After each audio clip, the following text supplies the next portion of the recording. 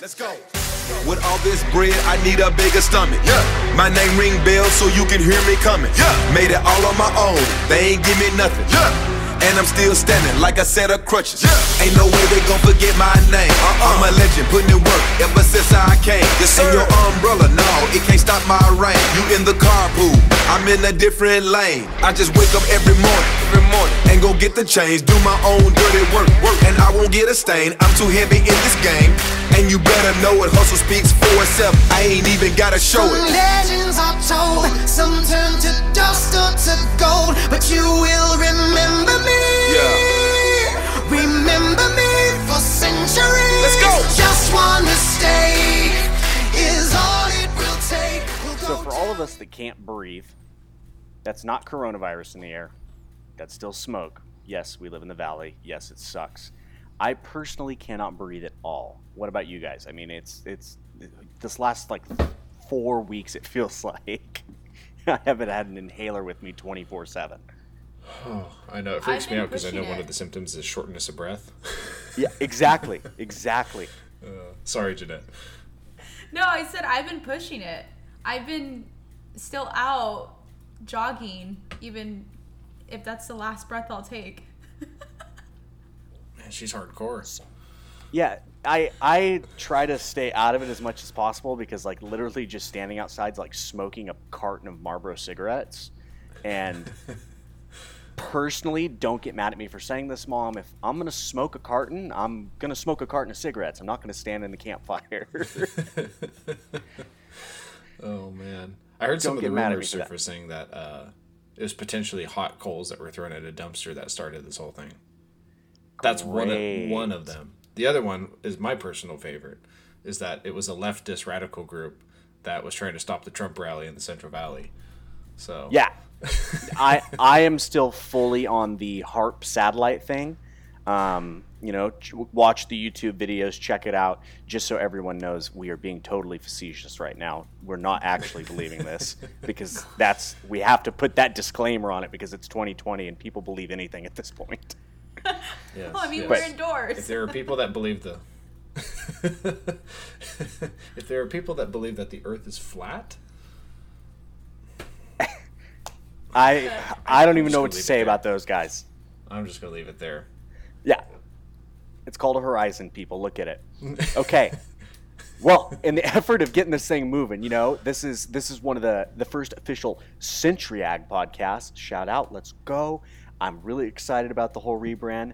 We're going to do what we're going to probably dub the lightning round. So, Connor, lead us off, fast and furious, and let's see what we can do here, because I'm kind of excited for what we can try. Yes. Are we going to do a summary at the beginning still? Nah, let's just try the lightning round, and then we'll, I don't know. If you want to do it, you're still Mr. Summary. The one thing that was my claim to fame is now being ripped away from me. Okay, so we can still do a summary. Feel free. We're taking away his job. It's fine. We're not here to take away jobs. No, that's cool. It's fine. I'm going to talk about my article.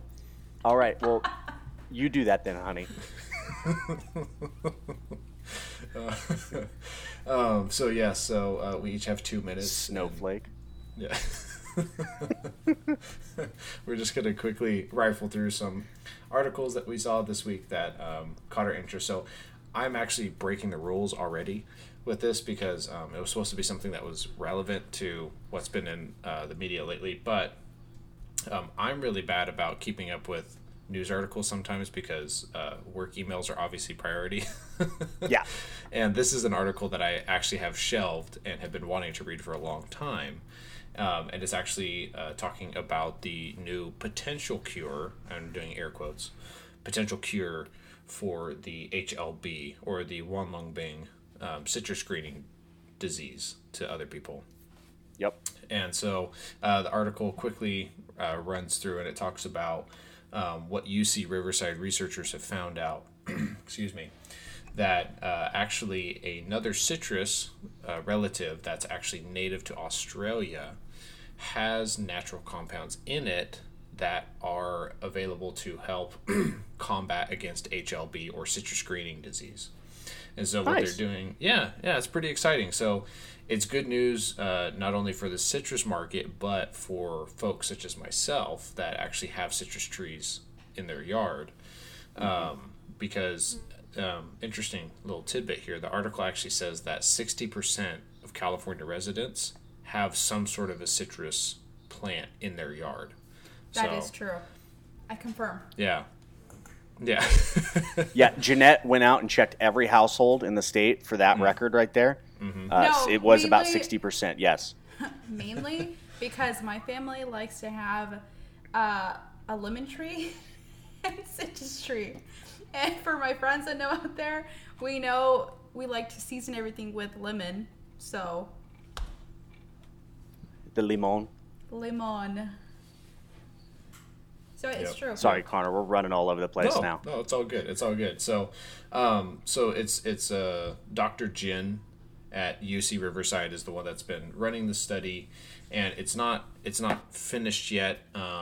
It's part of a 5-year long research project, and I know a lot of people have heard about it, but I was personally excited about it. I'm obviously a big fan of the citrus industry here in the Valley, and I know that this is also a good thing for the other citrus relatives out in the Florida region too. So this would be great is if we could actually find a way to truly combat this devastating disease. So that is my article for this week. Beautiful. I gotta say, citrus is probably like my second favorite too, because it definitely it holds the record for best smelling crop in the Central Valley, hands down. Yeah, definitely. Hands down. Yeah. I was really needing you guys to chime in there because now I just sound like I creepily smell everything. So No, it is I true. mean, when you're Especially, thanks for making me the butt of a Joe Biden joke. Appreciate it. I mean, you're walking down the trees. Like, I just love the aroma, especially when the wind kicks in and it blows my way. It smells nice. It's fantastic. It's fantastic. Okay, so my part of the lightning round here, I'm going to stick to water because that's my lifeblood, and you know how much I love that water stuff. So kicking it off is that the interesting thing that I've kind of been looking at is that in Northern California, there's actually the drought rating that it was at the end of September, it was getting close to being in an exceptional drought. And right now it's in an extreme drought, kind of on the western side of the Northern Valley, which is interesting because that's a part of California that it's our largest freshwater supply in California. It's the Sacramento Rivershed. So interesting that there's drought conditions. The drought conditions actually aren't as bad down in Kern County. It's not even an abnormally dry in most of the growing region down there. So take that for what it's worth, and that's a weird weather pattern. The good part is, though, is that it looks like towards the end of this week, which if you're down here in the valley, just like all of us, it's actually going to hit the high 70s to mid 70s towards the end of the week because there is rain coming to Northern California, which means that the first snow of the year might actually happen and the snowpack's going to start. So hallelujah. Hopefully it's a good year. And Yes. I, for one, am excited for 70 degrees. Oh, my God. I'm so tired of it being 100. I was But- so scared that we weren't going to get any rain. Well, we it still hasn't might done not. it yet. It hasn't done it yet. as history shows. Yeah. I do remember when we first moved into our actual house that we built up in Shaver on October 31st was when we got the first snow of the season, and that was the last time it did that for the duration that I continued to live up there before I moved down for college. So since I was 11, it's been getting progressively later in the year. Ooh. Just an observation. I'm not claiming anything. Attaboy. We don't make statements here. We just make ideas. Come talk to me if you like. I'll be more than happy to explain. Exactly.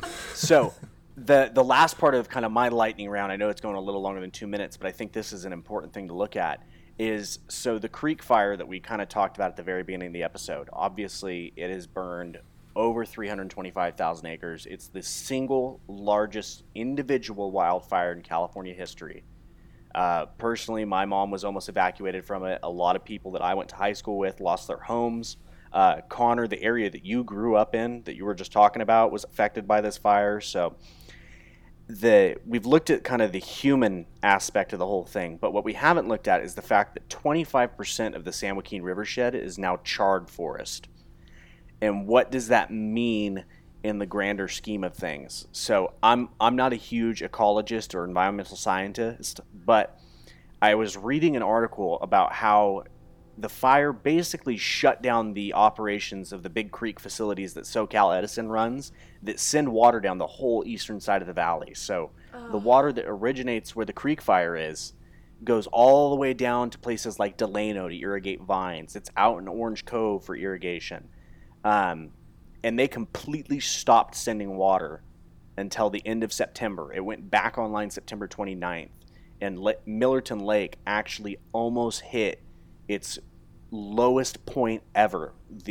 So low that the Frank Kern Canal would have stopped flowing. Mm-hmm. And wow. I think that's just crazy. But the water's flowing again because they're getting a handle on the fire. But looking to the long term, we don't know what's going to happen, but I would imagine with a giant charred forest like that, we're going to have a lot more sediment. There's going to be some water quality issues. It's going to be an interesting couple of years as we begin to recover from this, and it's amazing how something that happened in Fresno and Madera County, the effects are going to be felt all the way to Bakersfield. Mm-hmm. I'll tell you just a real quick anecdotal story. A little redundant there, excuse me. You're good. But we have our family's boat up at the Shaver Marina up there, and so my dad and my youngest brother went up there to go and retrieve it just recently. And while they were up there, they were scouting around and seeing all the damage and everything. And he said he saw these weird birds that weren't local to the area, but obviously were migratory.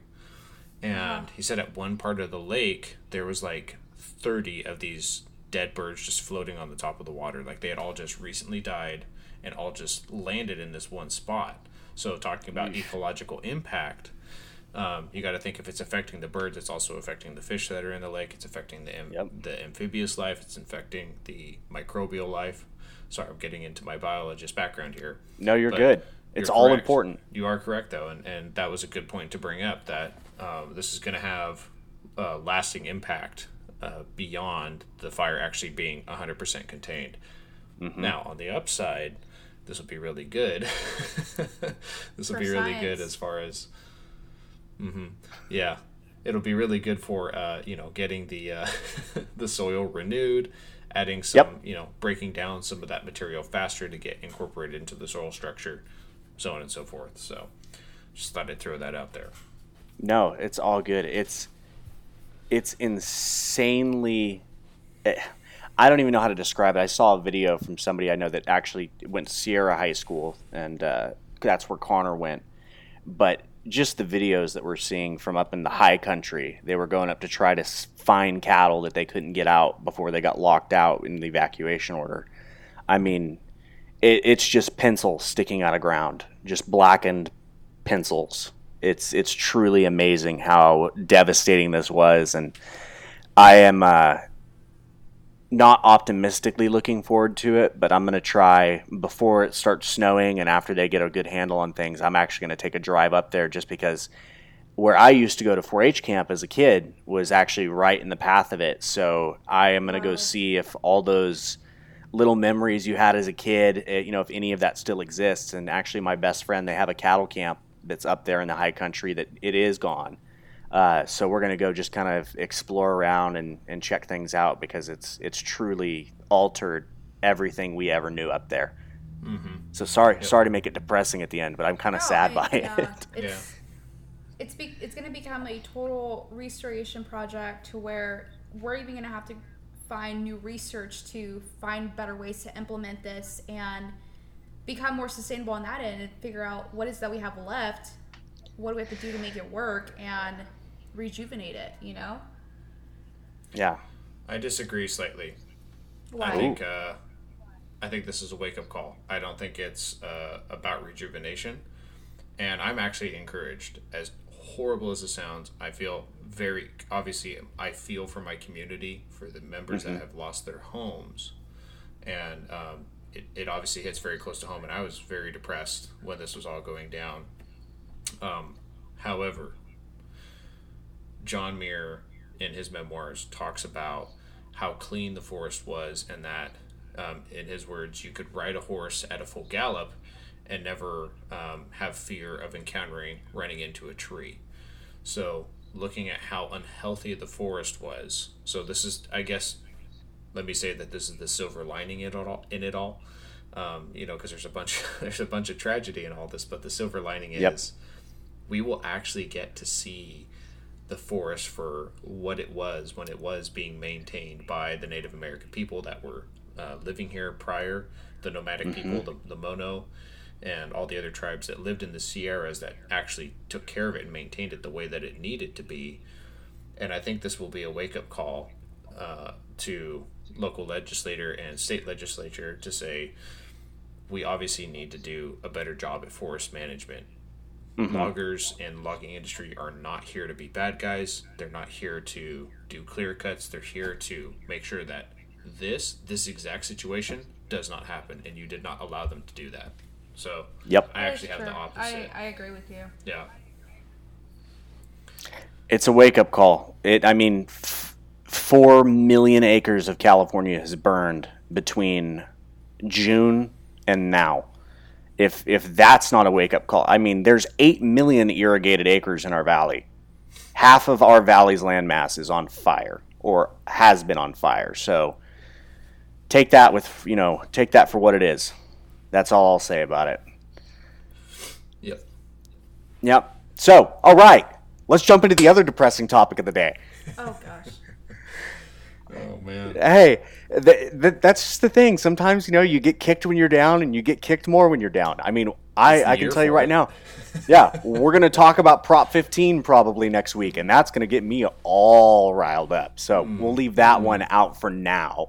I might actually have an anonymous interviewee come on and go back and forth with you, because that would be really interesting.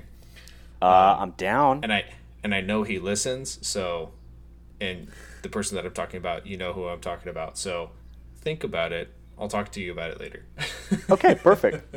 Not anonymous to me, but anonymous to everybody else. I get it. Yeah. Okay. Yeah, anonymous to everybody else for other reasons. But yeah, so he's in the FBI. What? But yeah. So labor, Connor. Let's talk about labor. Oh boy. Oh man, one of the most hotly contested topics, not only in the state, not only in the nation, but also globally, specifically for agriculture. Oh yes, obviously worldwide, but close to home, talking about agriculture and labor, always a really tough topic. So, we put together some talking points today that we were going to start working through, just some of our thoughts that we thought, obviously, would be good points to not only have all of us digest together, but you as the listeners and you as the audience to start thinking through. Obviously, we would love for the population to become more active. Obviously, we're living in a world where people's voices can be heard and movements can be put together and have a bigger impact. So I think that's great. We're being American, we're exercising our rights, and if we can help to be some of that fuel to help get people's minds moving and off of the phones, obviously not off of the phones, listen to the podcast and then get off your phones. That would be great. Yes. So where should we dive in? Because obviously this is a very complex topic. This is also a very contested topic. Yes. How would you guys like to jump into this? My vote is that we start at the beginning. God said, "Let there be light." Let there be light. No, I think the beginning of this conversation starts with the sliding scale that California's minimum wage is still on as we approach $15 an hour. Okay, fair enough. I actually, off the top of my head, it's 2020. Are we supposed to be at 15 in 2025 or 2023? So I actually just looked it up. I believe it's 2023 because the statistic that I found was that it's depending on which sector you're in and depending where you're at in the state, it's 12 to 13 an hour currently. Mm-hmm.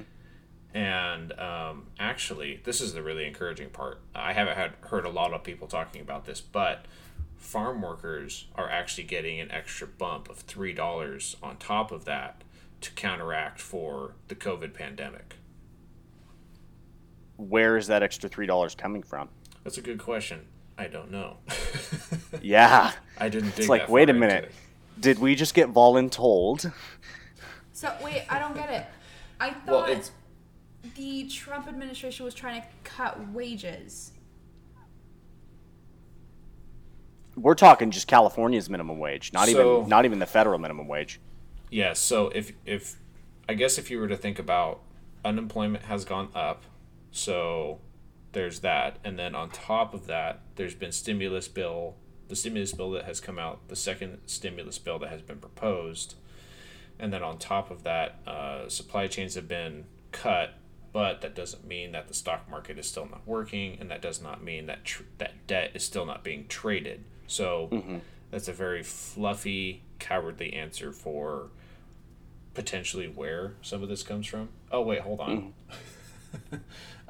It's actually AB 2915 is where is what's proposing, at least, where this emergency bill for this extra $3 an hour for farm workers. And that's the other thing too, is it's specifically for farm workers. Okay. It's not for everybody. Nice. Well, if it's a state-funded program, I mean, we're all going to pay for it eventually, so it's better than coming straight out of somebody else's pocket, though. Yeah. At least there's some pooling of resources there. But Yeah. No. Sorry. What were you going to say? Oh no, I was going to say what is the current minimum wage right now? Because I don't know. How much? 12 to 13. 12 to 13. Is And what the source that's said. based off of the 25 employees or greater, 25 employees or less. Probably.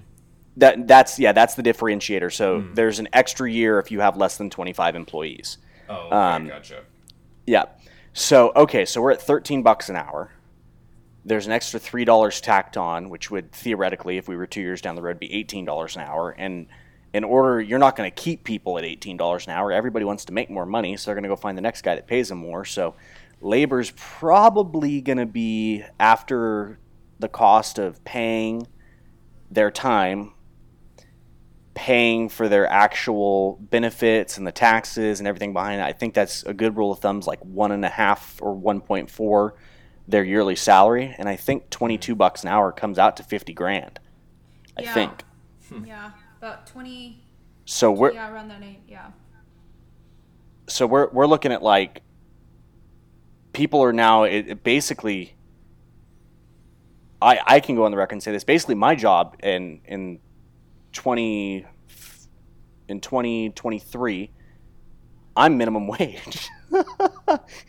That's crazy. The scary part. And that's the scary part, is that's assuming, obviously, that you aren't going to be getting any pay bumps as you Yeah, work yeah, there. exactly. That's my point in time now, and then the point then.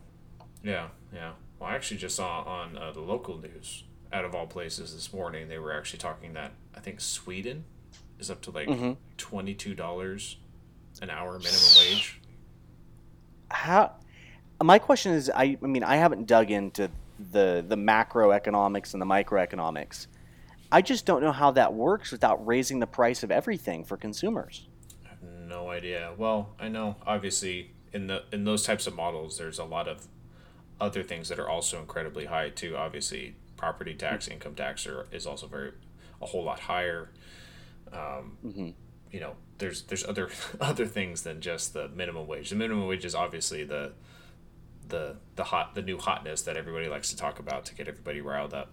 Exactly. All the uneducated 17-year-olds that get all riled up about it and start arguing about how much better Europe is than America. Oh, sorry, boy. flashbacks to high school. I'm sorry. Well, hey, there is an initiative. Sorry, it's sidebar. Initiative on the ballot right now that will allow 17-year-olds to vote. That's an interesting idea. I think it's a terrible idea. Personally, I don't think we should be able to vote until we're 21. Like, Interesting. think of all the stupid things.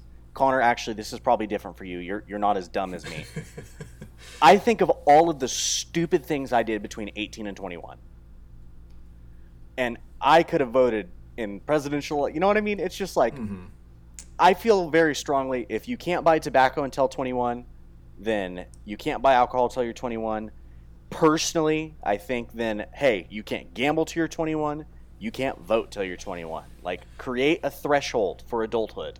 But if you think about the it, threshold keeps getting pushed. So let's just so 17-year-olds are in high school, where we start beginning to become introduced to politics, U.S. history. We start talking about, all of that. So our influence at the time are teachers.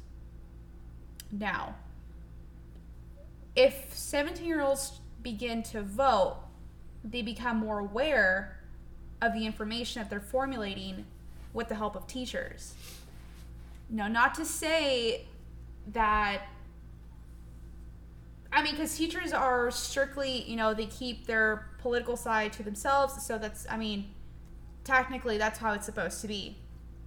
I think it would be interesting to see 17-year-olds to start voting, because I remember at that age, I was profoundly in tune with political debates and knowing what's being affected around our community by the way that we vote. So I think that at an early age, we begin to encourage them to vote. Okay. Then by the same stroke, one of the big points of discussion was on the when they raised the age limit for tobacco consumption and purchase, was that young people weren't aware of the dangers of tobacco and would not be able to make decisions for themselves. The same conversation comes around whenever we think about changing alcohol restrictions. Young people aren't ready. How, if we cannot buy a beer or buy a cigarette and know the risks, how are we expected to vote and partake in the civic process that defines everything? I just think that doesn't make any sense whatsoever. I don't know. I know we're totally sidebarred right now, but I think this is a really cool conversation. I think we can bring it back. But yeah. I want to let you guys go because I feel like I've been too much. Yeah. No, you're good, dude. You're good. That's kind of my thing is like, if 17-year-olds can vote, a 17-year-old can help. If we look at it demographically, I don't know what it is. There's a lot of 17-year-olds. Okay. Right? So let me put it on a different perspective. At 17 years old, we're also deciding where we want to go to college. So you're saying at 17, we're not also able to make that decision? College is a big step. You also considering whether you want to take that chance to also live alone, start becoming more dependent. So why wouldn't voting be any different with making that decision? I guess my point of frame is actually I'm not so focused on 17 being the age to vote. I do personally think it's too young. I'm more coming from the thought process of we have so many things that you have to wait till you're 21 to do. Right. But when you're 18, you can enlist in the military. When you're 16, you can get a driver's license. When there's all these different things. When you're 26, you get kicked off your parents' insurance. Like, I'm saying we should truly standardize some of this stuff. I think that's just basic common sense, is that if it's something that personally affects you, alcohol purchase, tobacco purchase, voting, that should all be the same. All of it. And if we make the argument that we're not ready at 18 to make decisions about tobacco and alcohol, then I think the exact same application to voting is. If I can't responsibly have a drink, there is no way you can expect me to responsibly vote. Yeah, but why is that? That's always been my biggest question, because I know for some reason everybody goes back to the drinking. Why is drinking and drinking age the bar for us to measure things against? That for something that's a substance that is controlled, why are we using that as a bar and a standard?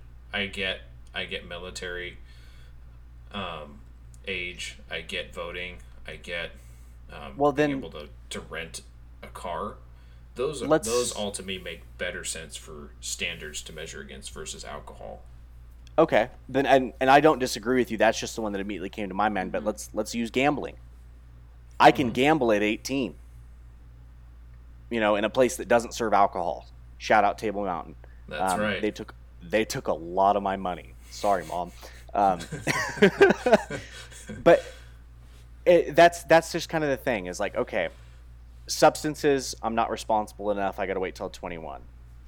Now you're telling me I could vote at 17, I could drive at 16, and then I can start gambling at 18. I can play the lottery. Money is almost, and this is just an argument I'll make, money is almost a drug to some people. They can't control how they spend it and all that. So, again, I'm coming back to the same point of, I can see where you guys are coming from. You're right. But I just want to standardize. No, keep going with that. Keep going at that, because I'm not saying this on purpose. I want you to get to this conclusion.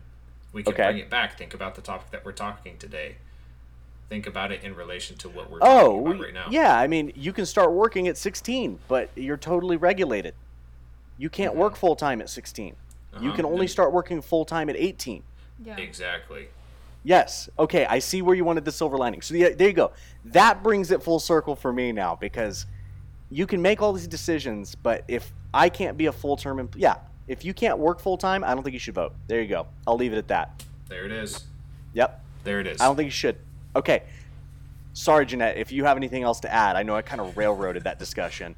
No, I mean, Trump train. it's interesting. Kidding. No, it is what true. Are you thinking? But because we're regulated, right? Technically, high school students are still going to school, which is why they can't have a full-time job. Yeah. If it was our choice, we're making money. Technically, we can claim taxes once we start working. I go back to the same discussion. Why is it that we can't vote? But we can pay taxes? I see where you're going right there. That's a little taxation without representation comment. And you know what? I know I'm going to sound like a total wishy-washy for flipping on that, but I totally agree with that. That makes a lot of sense. That is a good point.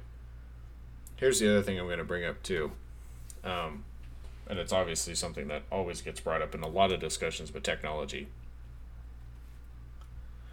Think about in times past. This has obviously been a rule for a very long time, right? Yeah. Mm-hmm. I think because of our access to technology, obviously us and also generations following us are less equipped to deal with the real world. I had no idea how to go about selling my house. I had no idea how to open up a PG&E account. Yeah, do your taxes. Screw that. I got a guy for that. Yeah, I just bury all my money in a coffee can in the backyard. IRS, he didn't just admit to that. That is not an admission of guilt. Let's see your taxes. Sorry, we're not going there. Hopefully our conversations make you feel slightly enlightened or help you stimulate. If we want to go back to that debate, I mean, I feel like we all just felt worse, but I'll leave that there. No, but think about it. Think about it. Generations in the past have had to learn how to do, have had to learn skills and learn how the world works at much younger ages, because the option for college and the option and the access to information wasn't what it used to be. And so, I mean, you see it all the time. Little kids don't have to go outside to go play. They sit on a tablet all day. So they're not getting that additional learning about how the rest of the world works, because they're only being fed the information that some developer or team of developers has put in front of them. So therefore, I'm getting back to it. So therefore, our quote unquote adults are not as adult as they have been in the past. And I think everybody can agree to that. And so I think actually moving the age backwards would be much more detrimental to the generation now and generations in the future than it would have been in the past. If you were to do this back in 1990, it would have been a totally different scenario. I think you potentially could have gotten away with it back then, but Yeah. for the class of 2000, maybe not. Class of 2010, maybe not. I'm not trying to offend anybody here because that's hitting pretty close to home. But I mean, I remember the very first time I voted was in the 2011, and that was, I felt very ill prepared to deal with a lot of that. Yep. And I was of age, I was 18, I was ready to vote. But I was very, very overwhelmed with the entire process and the amount of information. I still am today. You look at those stinking pamphlets, you read through it, you read the quick snippet, you think, okay, I think I'm ready to vote on this, and then you read the pros and the cons down below, and it's completely flipped on its head. Yep. So you give that to somebody who's still trying to deal with a lot of hormones, and it doesn't even have a full-time job, and is trying to also deal with pressures from high school, adolescence, and Life. yeah. So not to say that that's the most busy and the most stressed out somebody's ever going to be. No, not at all. But it's the most stressed you're going to be at that point in time. Yes, but your access to life experience is much less compared to than what you would be supposedly at 18. But that's Wow. my philosophical rant for this episode. There you go. Mr. Cunningham. What a wonderful world. Okay. So I So apologize for railroading. no, you're good. I guess, Jeanette, are you good? Did we kind of arrive? I mean, there's no conclusion there. We just There's kind of no had a philosophical conclusion, debate. and I can keep going back and forth with technology. Yeah. But we'll just end it there Oh, because yeah. we want to talk about labor. Yeah, exactly. All right, So, let's get so back to jumping back. So we were at minimum wage. We were talking through that. I think it would actually be prudent that all three of us have worked in ag technology. Yes. I mean, Connor and I in automation, Jeanette kind of data recording, data analysis. If employees are going to cost minimum wage cost in 2024, we'll just say that because we already talked about that difference between the two different types of companies. If they're going to cost 70 grand, what does that mean to ag tech? Because personally, I would think that if all of my employees are now going to cost me 70 grand and I have 30 employees, I mean, that's now 30 times 70 and then add 5 zeros. We're talking about $2.1 million of salary expense. That's a huge number. What do you think that means for tech based off of the experiences that you've had? Connor, I'll let you go forward.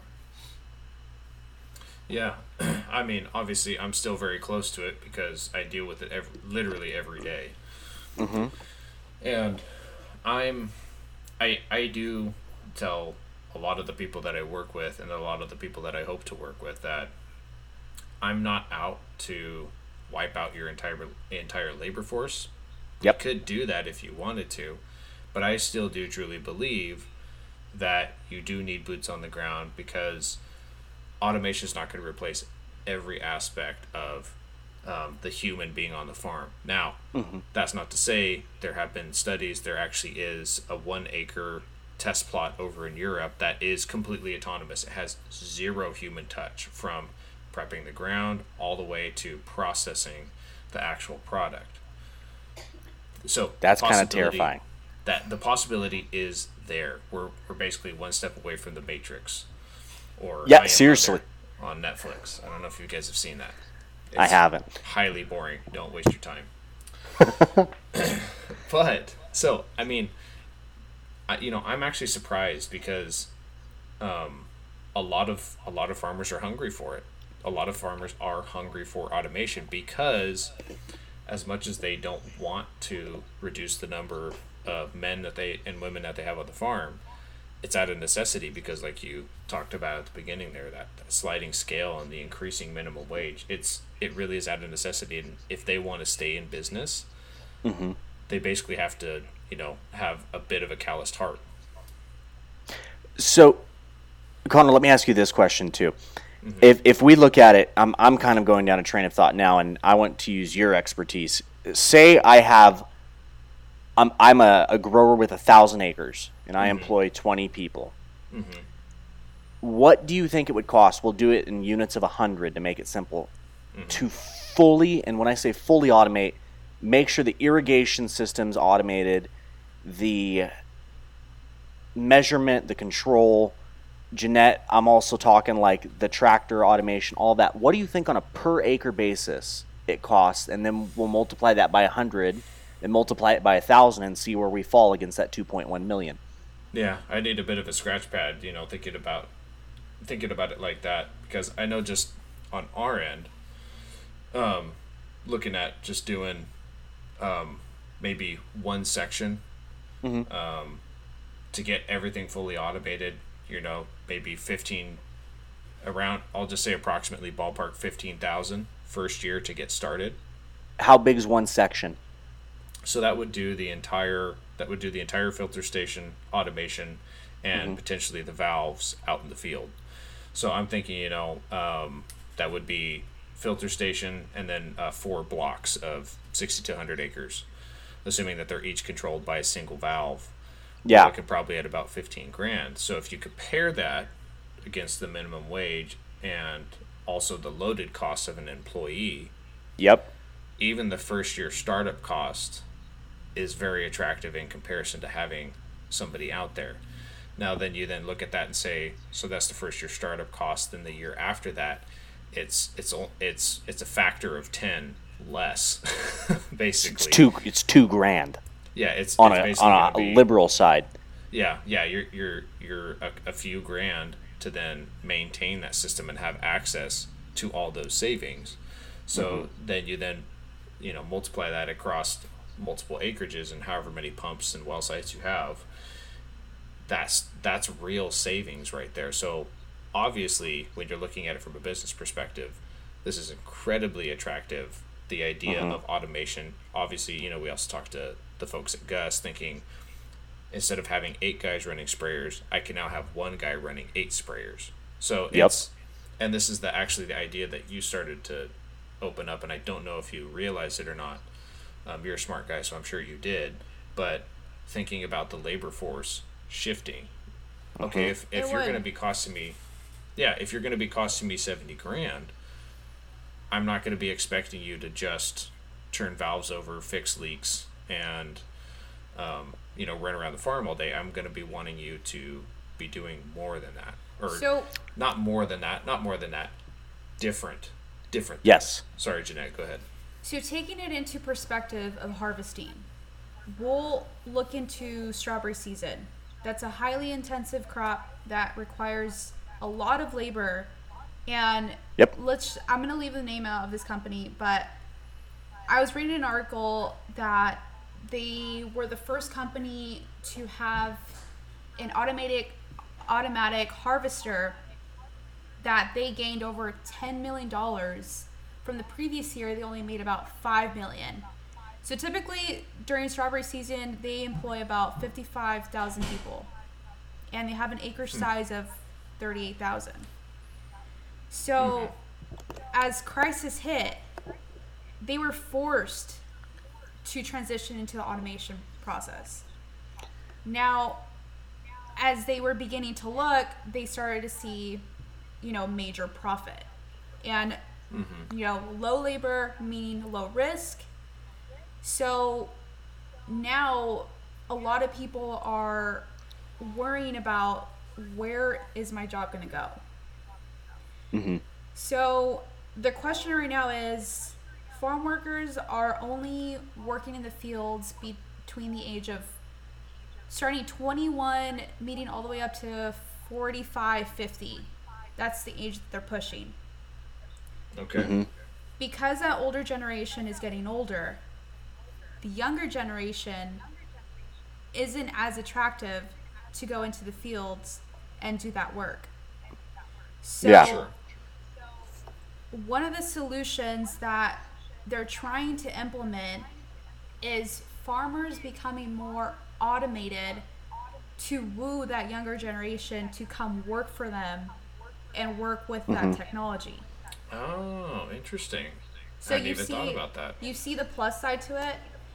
So Yeah. the reason why I'm saying this is because a lot of people are having this negative connotation that fully automation, I mean, not to say that we're never going to get there, but it's coming. So the automation process is actually going to help fill that 10 to 20% of the workforce gap. So not to say it's going to take away the jobs, but it's actually going to cut the workforce in half to where they can actually become part of that automation process. Think about this too. It's also out of necessity not only for the labor, but the other part that's going to be exacerbating the labor issue is also the availability of water. Yep. Yeah. So it's going to be a need on both fronts. It's going to be a need because Sigma's coming down the line.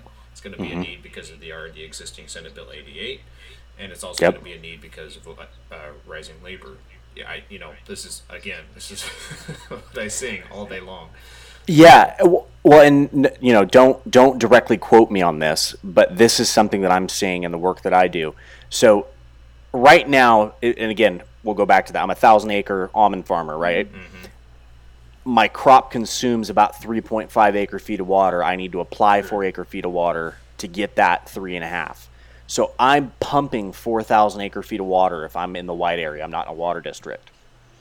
When Sigma's fully implemented, I will be lucky to pump an acre foot of water out of the ground per acre of land that I have. So I literally am getting 25% of the water I have now that I'm utilizing that will be available for me in the future. So the resource crunch outside of the labor issue is going to be absolutely incredible. The number one input we have is literally going to get cut down by 3/4 in most places. Yeah. Yeah. So, and again, that's just what, unfortunately, the sad reality of this all is. And then on top of that too, you have the increasing population, so that's putting additional demand on the infrastructure, both power, as we're seeing, and also the water infrastructure too. Yep.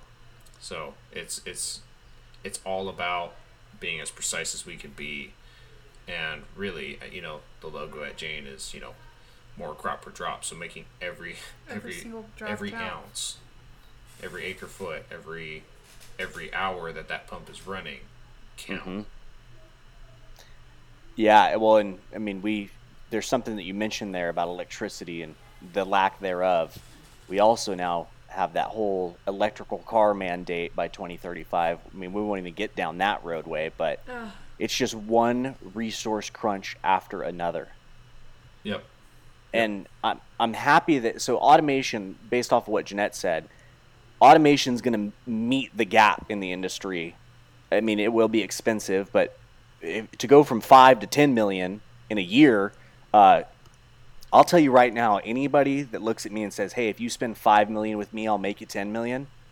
I'm going to go to a bank. I'm going to get 5 million at 25% interest, and I'm going to go do that because I'm going to be able to make my money back in a year. Yep. And I mean, that's honestly typically what people who are using the automation on any scale are seeing, is that the return on investment really is, 2-3 years. And I'm being conservative there. We even see some people that are getting it within the first year or two. And if you guys think about it, oh, sorry, Josh. Oh, no, I was just going to say that obviously we're running on the assumption, and this isn't a shot at Jane by any means. I'm not trying to say that, but we are running on the assumption that the technology is working at least 95% of the time, that it's working well, that there's good quality. Works all the time. Yes, quality. Yep. And Jane, I know, is a quality product. That's why I wanted to preface it. I'm not taking a shot. Eric, if you're listening, we've met. I'm not going after you, I promise. I know you have good stuff. But we have to, the technology industry has to meet that standard, that it has to be quality, that it has to work. Because if it doesn't work, we don't get the benefit. We actually get added cost. It's true. And that's honestly what is a huge benefit to me is, okay, I'm not going to try to get too pitchy here, but you're talking about a personal experience. It's not a pitch. We understand. It's a big deal because, Josh, you and I obviously came from a similar background before where we are today. Yep. And seeing people trying to make it too fancy and trying to overcomplicate it really was detrimental to our cause, trying to get people onto the bandwagon that we were promoting. Yep. And then now to where I'm at now, where it really is just simple terminal blocks being plugged into a piece of machinery that was field tested in the outbacks of Australia and has been being in use there since its conception, and then has now been adopted here in the United States. That's the kind of stuff that is really important for people to consider. And I know there's tons of articles on this stuff, and I know our friend, actually, I don't know if I can say his name. You know who I'm talking about, though. Yes. Up in Los Banos. Yes. He actually started a blog and started talking about all the pros and cons of all the technology that's out there, because it's intimidating for a lot of guys who have been wanting and went into this thinking, I'm going to farm just like my grandfather did, but now out of necessity are being forced to look into all these other options. Mm-hmm. Well, and it's interesting that you bring up our friend up there in the west side of the valley. I actually had a contact reach out to me that's based out of Texas that's working on that exact problem. They're figuring out what's quality and what's not quality, and trying to put that all on a platform and deliver that knowledge to growers rapidly. That way there's not confusion. And I think she might want to come on and have a conversation with us. So I'm going to call her after this. Okay. Well, not after this literally, but you know what I mean. That's right. Yeah, it would be like midnight where she is right now. So yeah, pretty close to it. Yeah. Well, I know we had a big tangent there, but I think we covered a lot of bases, and I know we're getting close to that hour marker, and I think that this is a conversation we could probably have for days. Yes. Literally days. So are you guys comfortable with kind of rounding out the conversation for now? And then I think really that this all ties into what's going to happen with Prop 15 and what's continuing to happen with Sigma. And I think the next episode, that's probably something that we can talk about, is how all of these things are going to tie into each other. And maybe we'll play devil's advocate and develop the worst case scenario. I like that. Yeah, I'm interested to hear Jeanette's final thoughts, though. I know we definitely have hijacked a lot of it. So yeah, sorry, No. I'm just a bad train driver. Well, no, I mean, my perspective upon labor is farmers are going to be pushed to be forced into automation. So as technology continues to improve and come out, yes, there's going to be mounts of overwhelming emotions as to where do I go? What do I choose? What's the right plan for me? So at this moment, I do agree, information needs to be processed as simply as possible, but I think the best way to do that is by showing their own data, what's going on at their own farm, because that's the only way that's actually going to truthfully impact them and realize this is what I need. But Yes. As to where I stand for automation, I think it's a great resource for us, mainly because I continue to think as a younger generation comes in, they're going to be coming the new generation for us to go into school and focus on the careers that we want them to build within technology. So we're almost forming them and trying to introduce them back into the field using the new devices that we have available. And I'm not going to promote it, but you can simply program, track, and see all your data just by using your cell phone. Yeah. So. Yeah. And then on. No, that's. Go ahead. That's all. I mean, that's where I stand. No, that actually it actually made me think of something, and we're gonna do a shout out here to the old alumni. Fresno State does a really good job about having access to a bunch of different options and a bunch of different technology and resources that that give the next generation of farmers a look into how the industry is changing. So, Rob, I don't know if you listen, but do a really good job, and I'm really excited that the next generation gets to learn from you and all the other professors in the ag school there. Oh, no, tremendous amount of help. I mean, the professors that, not just to say because they're all Fresno State alumni, I mean, props because that is our school. Sorry, Josh's No. face. Yeah. We are all Fresno State alumni, yes. Yeah. Sco dogs. frickin' dogs. And Yeah. congratulations to Dr. Joseph Castro, Yes. the 8th Chancellor Huge of the shout out. CSU. Yes. Let's go. Yeah, that's very Sorry, exciting. I just railroaded again, but Oh my go God. ahead. No, all I'm saying is the staff, all the professors, all the doctors that we have there, all come from different backgrounds that rely with different information that really do motivate the students to go to that deeper extent of research. And that's what I'm really like proud to say that is my school. And it's not just research that's theoretical. It's research that is applied. Yeah. And I think that's an important thing to say about Fresno is that it's get out there and get it done, not just talk about it and theorize. Yep, exactly. No, Fresno State does a good job. I'm excited that they have that new research building there, and I'm looking forward to the future and all the next generation of farmers and ranchers and PCAs that come out of there. And then one more huge shout out that I want to do is a shout out to Fresno State Plant Science Club. They are doing tremendous things out there. So many tremendous those things. hats so bad. You guys, okay, if you guys do want one, Fresno State Plant Science Club is actually having a sale of their new design logo. If you guys are interested in getting one, let me know.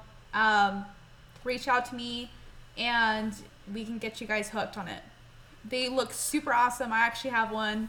So I will. Nice. Oh, what? You already got one? Yes. Okay, yeah, I want one. We'll talk after this. Okay. Yeah, we'll figure that out. Perfect. And hey, just so you know, and I'm going to preface what I'm about to say. If you're listening to this, you might want to turn it down just a little bit because we kind of got on a Fresno State rant, and I realized we haven't recorded since something really critically important in my life happened, and it happened last week. But the dogs are back, October 24th. Let's go! Oh, I literally was at the Taco Bell drive-thru window when I saw the video post, and I screamed LFG. And I'm not going to repeat that, but we all know what that means. And the lady in Taco Bell was like, oh my God, this guy's going to kill us all. He's high on meth right now. Yeah, but no, the dogs are back, baby. Castro is the new CSU chancellor. The Plant Science Club is badass. I love my school. I miss it. I wish I could go back sometimes, but I know that that's not going to be the case. Oh, I go back all the time. And then to round it...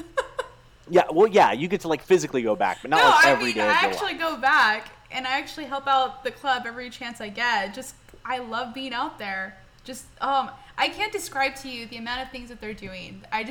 Someday, I hope that we can bring someone on and actually talk about what is the new upcoming improvements that they're doing out there. I would love to do that. Let's just do it. We'll put that one on the calendar. Let's just get Rob on here.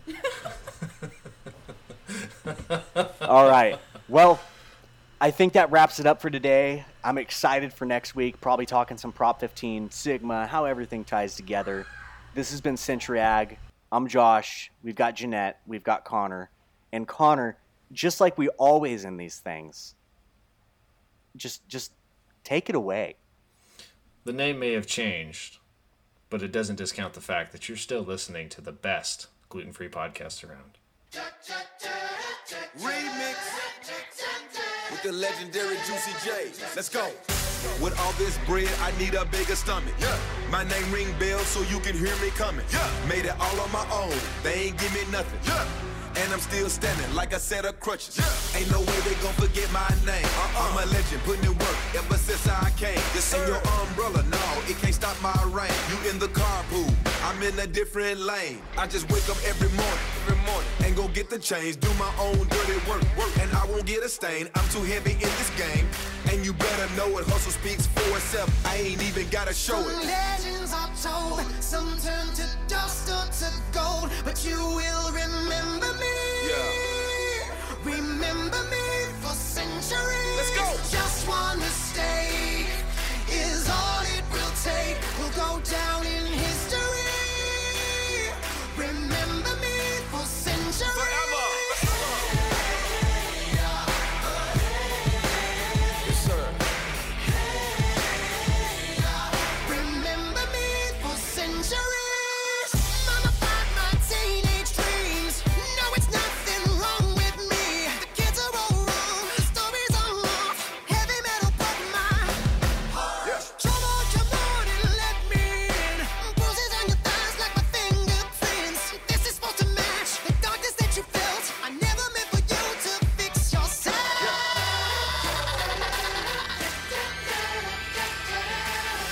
Some legends are told, some turn to dust or to gold, but you will remember me. Always. Remember me for centuries. We ain't going nowhere. Just one mistake is all it will take. We'll go down in history. In history. Yeah. Remember me for centuries.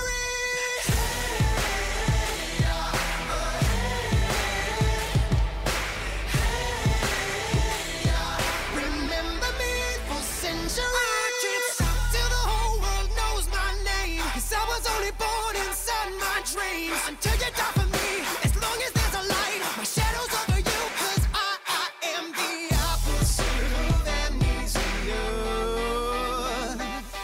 What? And you're a cherry blossom, and you're about to bloom. You look so pretty, but you're gone so soon.